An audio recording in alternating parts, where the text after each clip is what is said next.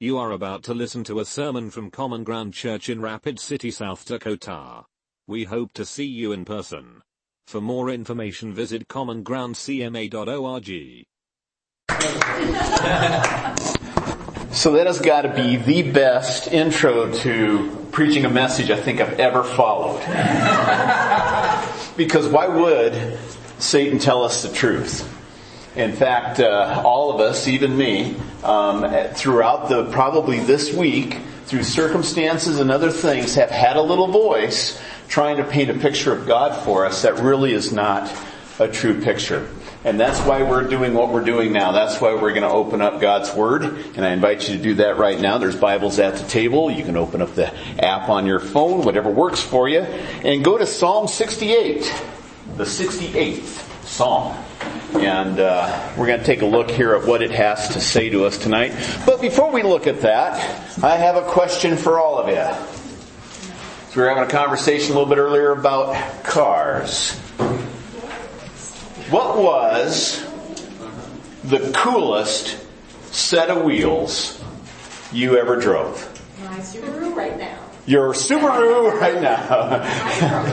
That's right, yes. Your Crosstrek. Yes, Brian. I have three. There's a tie. My first car was a 1982 Volkswagen Rabbit. It was so fast the paint was literally peeling right off. Yeah. So fast. And I ran that headlong 60 miles an hour into a 1978 Cadillac sedan. I'll let you guess who won. And then my other two are both of my 1986 Honda Preludes that I owned when I was a teenager and when I went through my midlife crisis. So that was the prelude to your crises. Yeah, okay. All right. So I don't think those are really that cool cars, but Brian did. But what was your cool set of wheels? The was, okay. My scooter. Yeah. All right. Jack. My purple Jeep. Ooh, a purple Jeep. Yes. It's a very old car, but I drove it because it actually feels like driving a really solid tank and not one of these winky, Bugs or Prius. Yeah. So, all right, you had me in purple. The purple Jeep. That's pretty cool. It's not like a girly purple. It's like a deep purple. Deep purple. All right. Purple rain kind of thing. Anybody else? Cool set of wheels that you had? Eileen. My first, well, it wasn't my car, but it was my dad's, and it was a Dynamic 88, and it went really fast, and it was what I learned on. And when it went into second gear, I kind of freaked out because it was like really fast. So my question is how fast did that car go, Eileen? Well, I don't really know. Oh, okay, so you weren't watching the speedometer while you were driving. We got that confession right there. Okay. Caleb! So, our coolest set of wheels? Yeah. I had a big wheel when I was little. Yeah. That was the bomb. So, the big wheel. I had a bright red Tiburon that I used to just fly through Wyoming in. Okay, all right. Anybody else? Have you seen Jamin's 1990 Buick LeSabre outside? That thing is a smooth ride. Yes. It came with 2 cans of Metamucil. Yeah. 2 cans of Metamucil in the glove box, because if it's a Buick, it's typically somebody who's enrolled with AARP who's driving one of those around. And yes, I had one too. In fact, that was my cool set of wheels. It was a Buick Century 1955. Back when they knew how to make vehicles, right? Everybody had a 57 Chevy or something like that, but I had a 55 Buick Century, which had been sitting in a pasture for I don't know how many decades, and I bought it for a whopping $200. I put a battery in it, and we had to put a fuel pump in it, which turned out to be a little bit of a problem for us because it created a vapor lock if I ever slowed down. And I had to drive 3.5 hours from that pasture back home with this thing. And like I said, been sitting in a pasture for quite a while. So there were cobwebs and there was dust and I had all the windows down and it was just blowing out of the cab of my car. And when I got home, there was this funky smell. And when I got home, I flipped the back seat over, and yeah, there had been mice living in that thing out in the pasture for quite a while. And there had been mice dying in that thing as well. There were little intact mummies of mice in my 50, but it was a great car. I miss it greatly. If I could go back and get that car again, I would love to have that again. My dad sold it for $50 more than I bought for it, which he thought, or paid for it, so he thought that was a really good deal. Thanks, Dad. So anyway, the thing that I've often wondered about, though, is you see a really nice set of wheels, and it's in a garage, and it's got a cover over it, and it's just sitting there. Just sitting there. And that, for some reason, really bothers me, because I'm thinking, if you've got that nice of a car, and it's that cherry, that sweet, then get it out on the road, Take the risks and drive that thing. Don't just let it sit there hidden away, because it's a work of art. And I say that because I think that we all do it. I know I do it. We sometimes do that with God. We tuck him away in the corner of our garage and put a tarp over him, and we pull him out every time there's a car show. Okay, well I better get my car out. Well, okay, church is on Sunday or on Friday. In this case, I probably better pull the tarp off of God and get him out once in a while.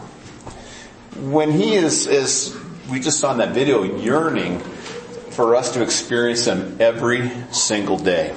So that leads me into another question that I want to ask, and I'm going to repeat this question at the end of the talk tonight. And it's basically this, if I can find it. Where do you need to see God mighty, powerful, and awesome in your life? Right now, where do you need to know that God is powerful? That he is awesome and he is mighty. I want you to think on that, because that's important. I've got some areas in my own life from just this week where I definitely need God to show up in a very powerful way. Well, we're going to take a look at Psalm 68 tonight. Now, this is a very interesting psalm. We chose this psalm, Brian and I, we chose this because we're doing a series called Selah, which is a Hebrew word that, as far as we know, means, hey, just take a minute and park on this and stop and rest here. Being as we've kind of got this car motif going on tonight, just pull into the rest area and take a break and just drink this in. And we chose the Psalms that had 3 or more of these pauses, these selahs in them, and Psalm 68 is the one we're looking at tonight. And here's the interesting thing about this psalm. King David of the Old Testament, you might know who he is. You remember the famous guy that wiped out the giant with a sling? He wrote this thing. And it's interesting what inspired him to write this psalm. A couple of things. One was his victory over the Jebusites. Now, the Jebusites were Canaanites who were supposed to have been driven out of the land, but Israel was not obedient to God and did not drive them out. So they were still there causing problems, and you can read all about that throughout Joshua and Judges and all the way up into David's day. And David saw God powerful, mighty, and awesome in helping him to drive the Jebusites out of there. So he wrote a song about that. And then what was his point of inspiration for this psalm was the book of Judges, chapters 4 and 5. The story of Deborah and Barak and a guy named Sisera. Because in the same way, in the 4th and 5th chapters of the book of Judges, we see God show up mighty, powerful, and awesome. Israel was oppressed at that time in the book of Judges by the Canaanites, and they had this superhero, the Canaanites did, whose name was General Sisera. It just sounds like he had to be in a Star Wars movie or something. General Sisera. He was a Sithera, you see. And anyway, this guy was famous for his set of wheels. He had 900 iron-wheeled chariots. The Bible goes into detail on that several times. It talks about his chariotry. 900 iron-wheeled chariots. These were the military machines of the day. You could not withstand them. And apparently he had a horde of Canaanite warriors around him, so nobody could stand up to him. Israel would not stand up to him. God went to Barak and said, Barak, I want you to face Sisera. And Barak said, I will only go if Deborah goes with me. Which apparently means he was chicken. And he wanted her spirituality there alongside him to endorse this thing. And so, it's like, okay, so, and Deborah warned him, says, well, okay, because you didn't fully obey God, now the credit of defeating Sisera when that happens is not going to go to you. It's going to go somewhere else. And it did. It ended up going to Deborah and this Kenite woman, named Jael. Now, these Canaanites had God that they worshipped, and his name was Baal. And if you ever see a picture or a depiction of Baal, he is a thunder god, okay, not Thor, but probably what Thor and other mythos were based on. He was a thunder god that had a club in one hand and a bunch of lightning bolts in the other. And he thundered through the skies in a chariot. All right? This was the great god of the Canaanites at that time. Now, interestingly enough, God chose this man named Barak to go and to fight Sisera and his chariots against these Canaanites who worshiped this god Baal, who was a thunder god. And guess what Barak's name means? Lightning. So he was the lightning in Yahweh's hand in this great story that you'll find in the book of Acts. I encourage you to go and find that and read this. I'm just kind of summarizing it right now. Now, when the battle came, God showed up. As I said, God showed up mighty. He showed up awesome. He showed up powerful. And he scattered the army of Sisera. Sisera left his chariot. We don't know why. Maybe God sent a thunderstorm or something in there and the mud bogged him down or something. But he actually jumped out of his wonderful set of wheels and he took off running and he ran to this Kenite habitation. And the Kenites, you might remember, was Moses' father-in-law's family. And they were for the most part on the Canaanite side. But this woman who dwelt in this tent by the name of Jael was not on the Canaanite side. He made a big mistake when he went into her tent. He broke the rules of hospitality by even going in there. And so she was free to react however she chose to react. And he said, you've got to hide me. She says, all right. And then he says, now you got to go stand out outside the tent and you've got to keep a lookout for me. And if there's somebody looking for me, you just send them on another way. And she's like, all right. And he says, get me some food and give me something to drink. And she's like, all right. And so she did. She got him some milk and she put a rug over him. And this exhausted, fearsome general fell asleep in her tent. Now, the Canaanite women were the ones who were responsible for setting up the tents and tearing them down, so they were quite adept at the tools of the trade in that. And so Jael, being Jael, picked up a tent peg about yay long, set it against Sisera's temple, and hammered it right through, and General Sisera died in her tent. First man to die of a splitting headache. Quite a story. And that story is what inspired David, because it wasn't what Jael did, it wasn't what Barak did, it wasn't what Deborah did, it was how God showed up in Judges chapters 4 and 5. And it reminded of how God showed up for David in 2 Samuel chapter 5 against the Jebusites. And so he wrote this song, and we're going to read through it real quick, and then we're going to talk about some of the things we see in there. So here it is, Psalm 68. And you're going to see, as you look through this, and I'll help you, I'll point them out as we go, you're going to see 9 portraits of God in this. And we're just going to talk about those very briefly. I just want you to see that, because that's why we go to the Bible.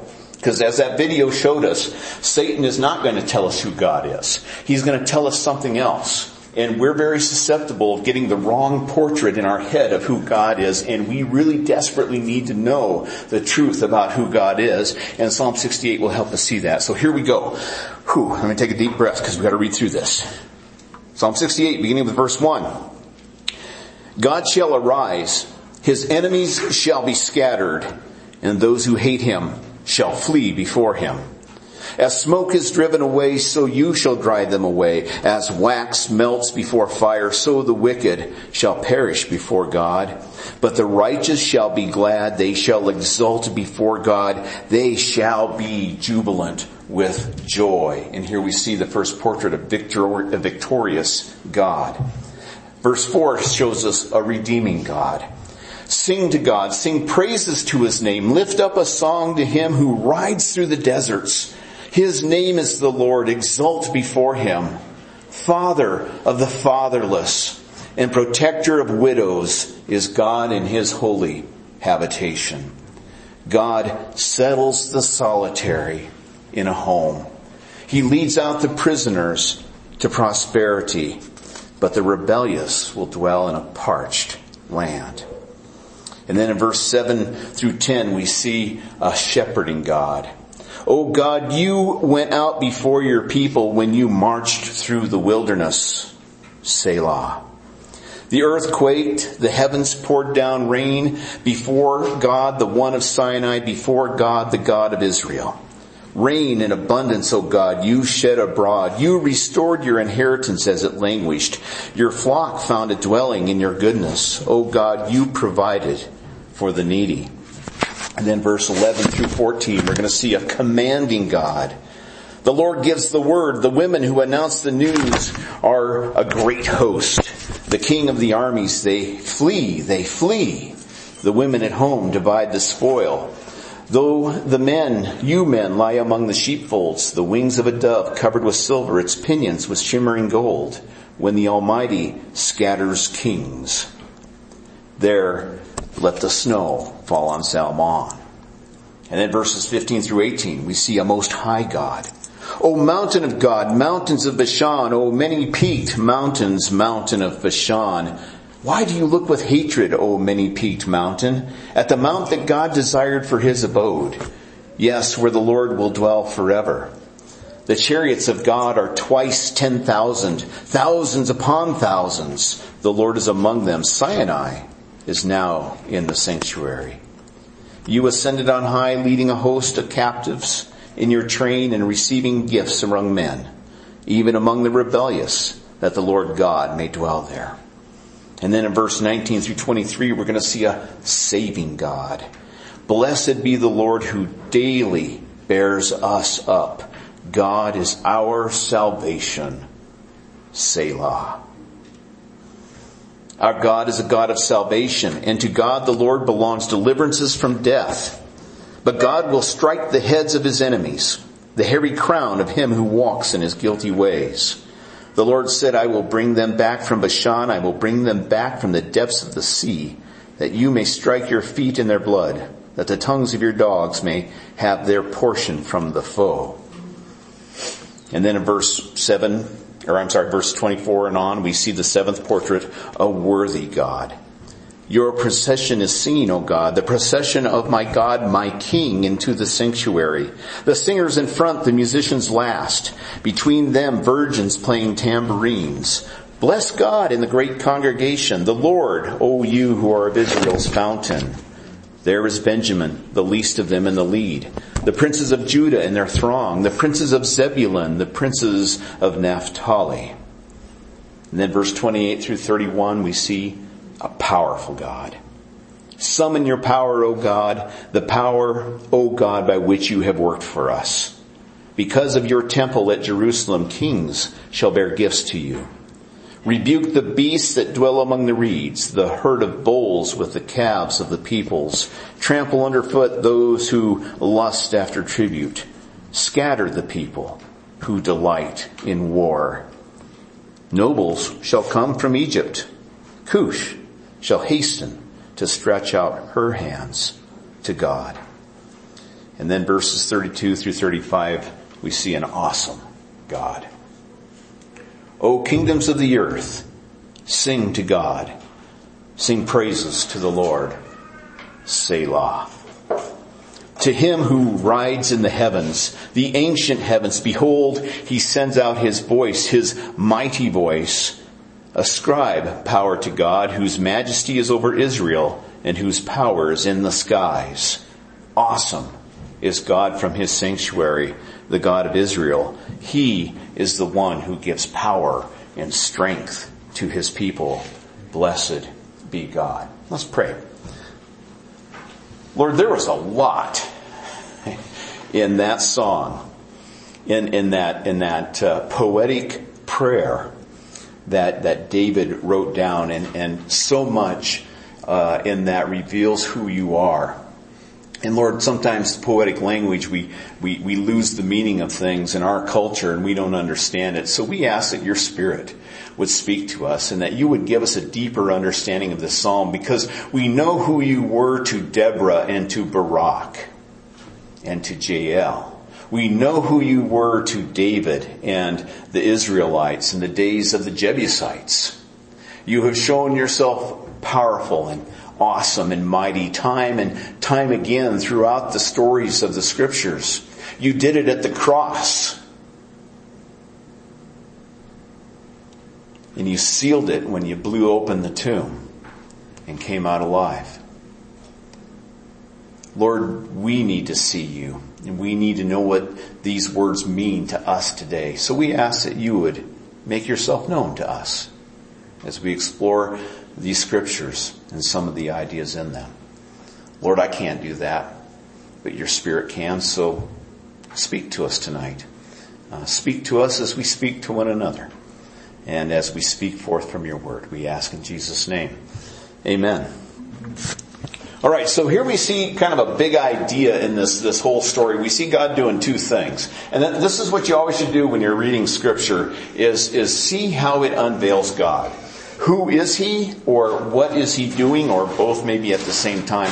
And I saw a couple things in this psalm that God was doing. He was establishing, and he was scattering. Did you catch that?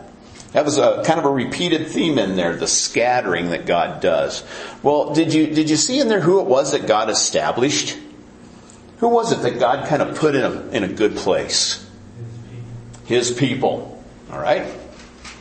Any others that you saw in there? Who else did God put in a good place? Might help if I give you a hint. He is the defender of the fatherless, the orphan. And that is repeated so often through Scripture. In fact, James in the New Testament even tells us that's what real religion is. That's what authentic faith is it's watching over the orphans and taking care of them and the other group, the widows. You know, and that's an admonition that was given time and time again through Israel all the way to the church to us today, to be a defender of the fatherless, a protector of the widow, because God puts them in a good place. That's where his heart is. Okay? You mentioned the poor. Okay? The prisoners were mentioned. He leads them out in exaltation and prosperity. You know, he takes the captive and puts them in a joyful place. We might kind of summarize that God establishes the marginalized in our world. The people that often seem to think they have no reason to hope. These are the ones that God comes and he establishes. And let me tell you, if you're here tonight and you're thinking, man, I need some hope. You know, I've got some circumstances, or I've got some situations, or I know some people that are going through stuff, and I just want to somehow impart some hope to them. It's found in the God who establishes. Okay? It was also shown in there that God scatters. Do you remember who God scattered? Okay, get them all at once. Say that again, Andy. Men who like war. Okay. Okay, yeah, these violent people that love war and bloodshed and that kind of thing. I mean, these people that really love what Satan has to say and they want to run with it. He scatters them. Okay, was there... His enemies. His enemies. People who lust after tribute. People who lust after tribute. People who are just after their own glory, wanting to be God in his place, you know, instead of letting God be God, they want to be God. Those who hate him was mentioned in there. He scatters those who hate him. He scatters the kings. We might sum that up as the powerful of our culture or this age. don't stand before God. They melt away like wax at intense heat, is some of the language that David used in there. Well, I think we need to stop and think about this for a minute. Who are God's enemies? What's an enemy to God? Me. Okay, yeah, he just went right to it. I mean, we could say, well, Satan's an enemy of God, right? Yeah. The heathen, no, they're not really enemies of God. They just happen to be departed from God. Death is the last enemy to be defeated, so we could probably say death is an enemy to God. But when it comes right down to it, Colby just hit the nail on the head. He said he is. And you have to stop and think about that because we are. In our own natural state, apart from Christ, we are opposite to God. We are opposed to Him. We are His enemy. Get him. What's that? Get him. And that's reinforced in the New Testament a lot of times when it talks about how we were once hostile in mind, alienated, how we were once enemies to Him. But do you remember something that Jesus said that probably shocked a lot of people? What He said that we were supposed to do with our enemies? Love your enemies. Pray for them, love your enemies, and that sort of thing. And how dare He say something like that? Well, because He did it. He came to me. He came to us. When we were enemies, when we were hostile in our thinking, alienated against God, and He died for us. Not when we deserved it, because we never could deserve it. Not when He said, I think they're good enough now, because we could never be good enough. He came to us when we were at our worst, and when we gave Him nothing but our worst. And He gave us His best at the cross, and died for His enemies. But we know that there's going to come a time of judgment, when He comes back, and when that happens, all those who hate Him, all those who are opposed to Him, are going to burn away like wax. They're going to be scattered. And only those that have trusted Jesus as their Savior are going to know what it means to be established, like the orphan, or the widow, or the prisoner. Okay, so we have those big ideas. Now I want us to look at these selahs, okay? And we don't have to take a whole lot of time, but I want you to talk at your tables. There were three selahs that were mentioned in there. Verse 7, verse 19, and I think the other one was verse 32. And in the first one it says that it kind of showed that God leads in the wild places. Okay, and back in that day, those were the desert places. And I want you to think kind of figuratively here in your own life. What is a desert place for you? A place of dryness, a place where death seems to reign, a place where you seem spiritually parched. And where do you need to see God lead? What are the wild places of your life where you desperately need to see God lead? All right? And this might require a little vulnerability at your tables and a little bit of trust as you share this, but I encourage you to do that. I'll start. All right? I don't have a table, so I'll just share with all of you. Okay? I desperately need God to lead me through the wild places of our family's finances. Desperately. I need His leadership in that. Okay, so there's one of many examples. You guys go ahead and talk for a minute at the table, and then we'll move on. Go ahead.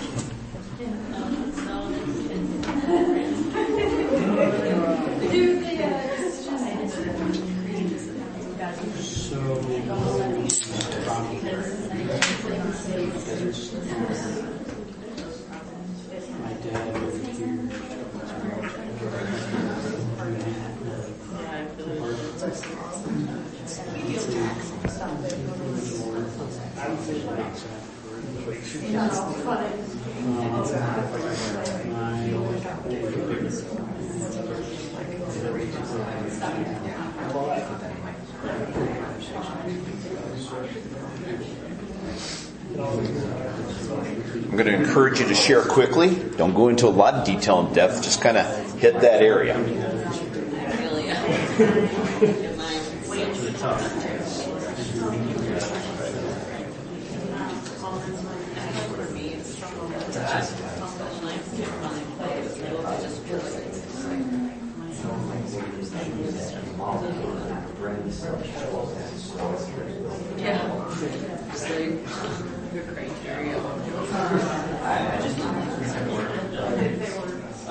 So that's pretty cool.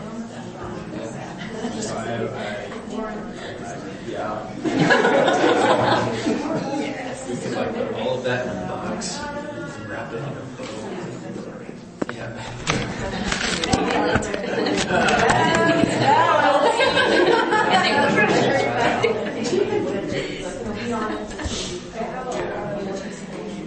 I have a really hard time trusting God's purposes. Or even like one circumstances that are just pure. I was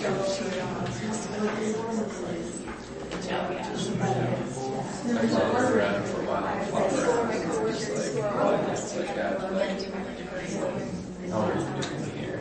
Oh, sorry, I think we've gone through these areas by It's not a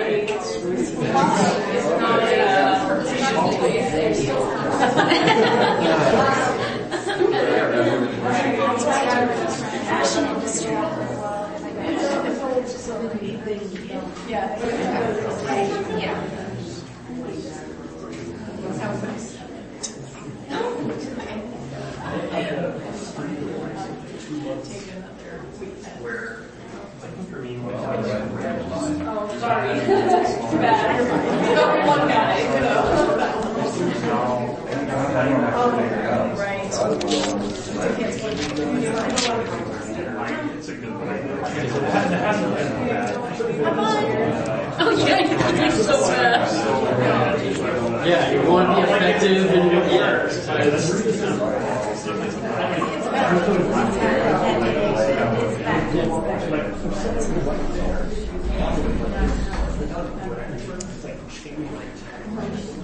Okay, I'm going to interrupt, but don't be disheartened because you're actually going to be able to continue this vein, this thought here. But I'm going to go back to that first Selah. Oh God, when you went out before your people, when you marched through the wilderness. And then the Selah happens right in the middle of a statement there. It happens at a comma, not at the end of this thought. The Selah says, just stop and think about this for a minute, that whatever you're going through in life right now, whatever circumstances you're in, God has already marched into it. God is already leading the way into that, and He wants us to know that about Him. The second Selah was in verse 19. I'm going to read it this time before we talk about it. Blessed be the Lord who daily bears us up. God is our salvation. This presents the idea that God is our daily Savior. I think sometimes as Christians we just lock into, okay, yeah, He died on the cross for my sins and saved me from my sins and saved me from the brokenness of myself and restored me back into a relationship with Himself. But I think we sometimes miss the fact, this is where I think that I put God in the tarp in the back of the garage. I forget that God is my daily Savior. That He gives grace every single day to save me, and not just from my sin, but in many ways, God is a rescuer. And so in a minute, I'm going to ask you to just continue sharing as you just were, because like I said, it's kind of in the same vein. Where do you need to see God save you in a daily way? You know, how do you need God to show up into your life? That's kind of the same thing. Again, let me share. I don't have a table. A year ago, my brother had a motorcycle accident, and it took 2 weeks for him to pass. It was a horror to go through those 2 weeks and then finally come to the realization that the prayers that we were lifting up weren't going to get answered the way we hoped they would. And now we're marking that year anniversary. We're right in the middle of that again. And it's hard adjusting to life without my big brother. And I'm watching my sister-in-law, who is now a widow. And we know that God establishes the widow. And seeing her go through this anniversary of pain. And it's been a tough year for her.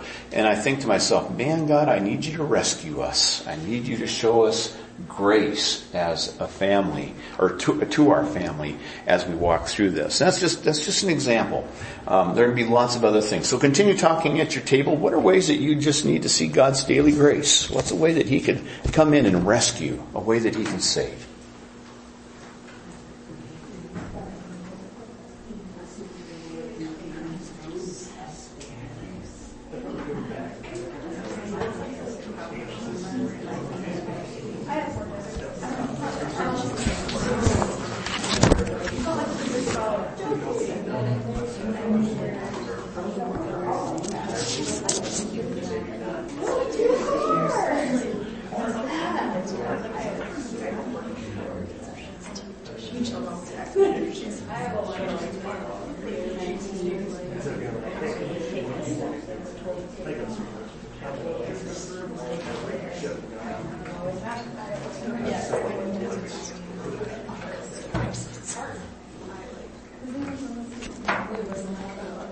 I like the phrasing of the verse.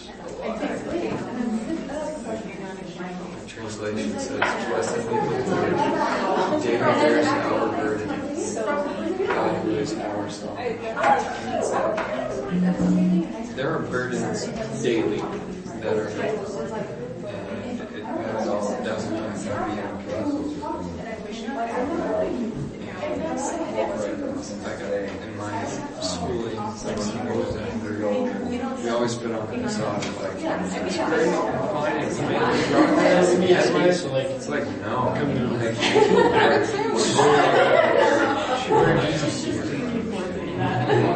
pressure and stress, and that's okay, but like, Yeah, well, Christ is walking down the situation to bear a burden. we found out. And the really was I got so stressed.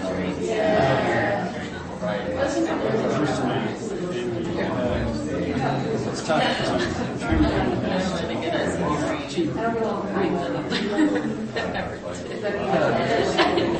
Did it at IV. That's just how it works. And that's really good, but just let him take care of it. And I was stressed about it.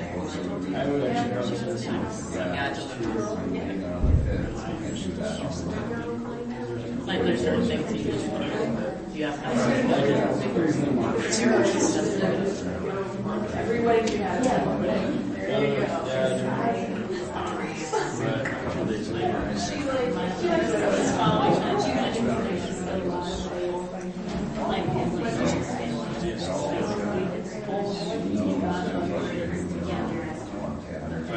So what a tough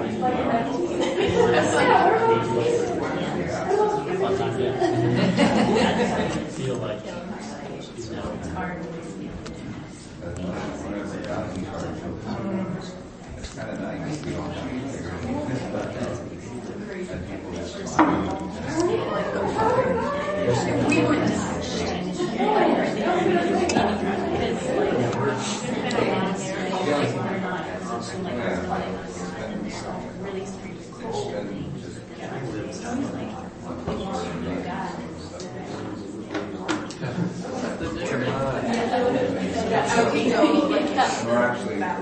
Okay, I'm going to jump in again here.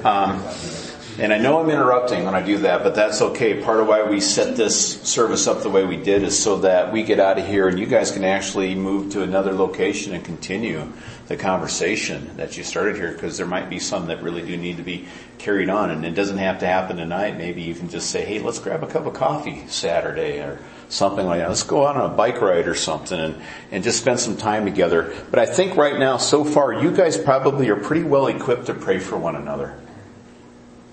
I think you've probably learned enough things tonight at your table where you can say, man, I know how to pray for so-and-so. I know how I can lift them up before God. And you can also know that you can look at the people across from your table and say, man, these things I shared with you tonight, will you pray? Will you pray that God will show up strong and mighty in my life? Will you pray that God will lead me through the wild areas, that God will show his daily salvation and bear up my burdens to me? Okay? The third Selah is an interesting one. And we're not going to discuss, we're just going to launch right into it. But I want to read the whole context of this. It begins with verse 32. O kingdoms of the earth, sing to God. Sing praises to the Lord, Selah. And this is so cool because throughout the entire Bible, you're going to see that is God's heart. That is God's passion, is to reach every peoples of this world. And one of the great lies is that God only cares about the church. God only cares about Israel. Well, no, God raised up Israel, and God has raised up the church to reach the nations. That was Israel's job. That's the church's job. That's what we're supposed to do. That someday every people, every tongue, every tribe will give praise to God. All right? To him who rides in the heavens, the ancient heavens. Behold, he sends out his voice, his mighty voice. And then it says, ascribe power to God, whose majesty is over Israel and whose power is in the skies. Awesome is God from his sanctuary, the God of Israel. He is the one who gives power and strength to his people. Blessed be God. Now, when it says ascribe, that means to give to God what he is due. That means to declare who God is. All right? So, we're just going to popcorn this. You can just speak it out from your table there. Ascribe, give to God his due. What's something that you can say God is, or God has shown himself to be?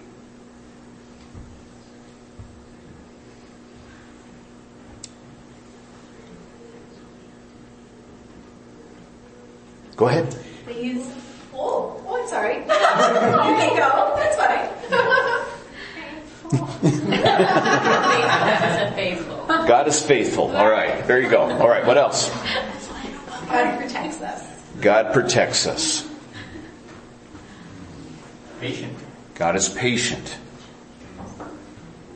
He provides. God provides. God is God. God is God, and there's no one beside him. Okay, what was the other one? Mysterious. He's Mysterious. mysterious. Yeah, he's greater than we can even understand. But yet he somehow makes himself known to us. Okay, good. What else? Ascribe to the Lord.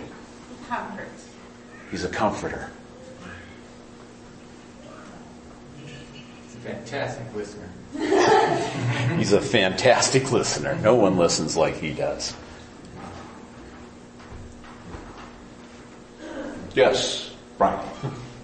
I've learned this month that I'm learning this month that God is very close, and I doubt that a lot. That's why I'm learning. Because you don't learn something you don't doubt. Okay. All right. And God's comfortable with our doubts. He's big enough to handle those doubts that we might have and to make himself known to us in spite of them. Okay? Any others? Okay? He's a history maker. He's a history maker. Yeah, definitely. And that's something that's good to know because he's still writing your history. And he's in your story. And he is, if you read the end of the book, you know he is a victorious God and he wants to bring us to that history, that point of history as well. And that's something that extends all the way into eternity. But we can only know that through faith in Jesus Christ. I'm just going to ask you to continue throughout this weekend in the quiet hours, and hopefully the restful hours that you have in this weekend, to just stop and think, God, you have shown yourself to be this to me, and just describe to him. And did you notice the turnaround in there? The same Hebrew word was used in ascribing to God what is due to him, as when it says later on in verse, I forgot the verse now, I lost it. Hang on a second. Verse 35, God also gives power and strength to his people. See how that works? God's just not a taker, he's a giver. We could ascribe that to God. He's the best giver ever. He gives more than he ever takes. So not only do we give to him, but God gives to us grace, because that's what power and strength is. It's grace. Okay? So let me close with this. Something else that jumped out at me in this psalm while I was reading it. Do you remember what Cicero was known for other than dying of a splitting headache? What was he famous for? Chariots. He had a great set of wheels. 900 war chariots with iron wheels. All right? Did you notice that this psalm talked about God's chariots? Thousands upon thousands. God's chariots go through those desert places, we were told in verse 4. God's chariots thunder through the heavens, we're told in verse 33. Remember Baal? He had a chariot too. Well, it looked like a Ford Pinto next to what God has. All right. If you don't know what a Ford Pinto is, just Google it. I was going to say it's probably. But that's part of what David is establishing in here, is that the Canaanites thought Baal was really something. But God demonstrated time and time again in the history of his people, in spite of his people, that he was far greater. He alone is God. There is no one beside him. So, God's got a great set of wheels. And he thunders into his chariots, strangely enough, to our rescue. He comes into our lives to save us, to rescue us. So let me ask you again, where do you need to see God as mighty, awesome, and powerful in your life? And let's pray. Lord Jesus, let your chariots thunder into our lives and scatter the things we fear. Scatter the things that make us less than you created us to be and died for us to be. Scatter the things that we bow down to instead of you. Lord Jesus, thunder into our lives and establish us in your kingdom and in your grace. Help us to be able to stand in those wild places of our lives where we so desperately need you to lead us. Lord, make us firm in following you. Remind us that today and every day your grace is sufficient and that your desire is to redeem and to fix what is broken and to deliver where there is hurt and where there is need. Lord Jesus, help us to give you the honor that is yours alone. In this moment, we praise you for who you are and what you do. Jesus, your name is the only name that brings salvation. We pray right now for our city, that your name would be made known here. We pray for all the peoples of the world, that they too would know your name. And Lord, we pray for our own lives right here, that your name would be made famous in us, in our daily walk. And we pray that we might rise up as your people and make your name known wherever we go. And it's in your name, Jesus, that we ask these things. Amen. Hey, thanks everybody. Hope you have a wonderful weekend, and I do encourage you, pray for one another. Continue these conversations that you've been having. Keep digging into Psalm 68, where we barely scratched the surface of this. But more than anything, just remember you've got an amazing God who is awesome, mighty, and powerful, and he wants you to know that in your life. So go and be blessed.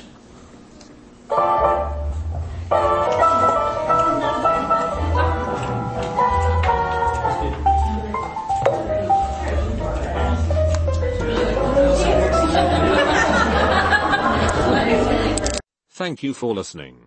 We hope you have been blessed. Please join us again at Common Ground Church.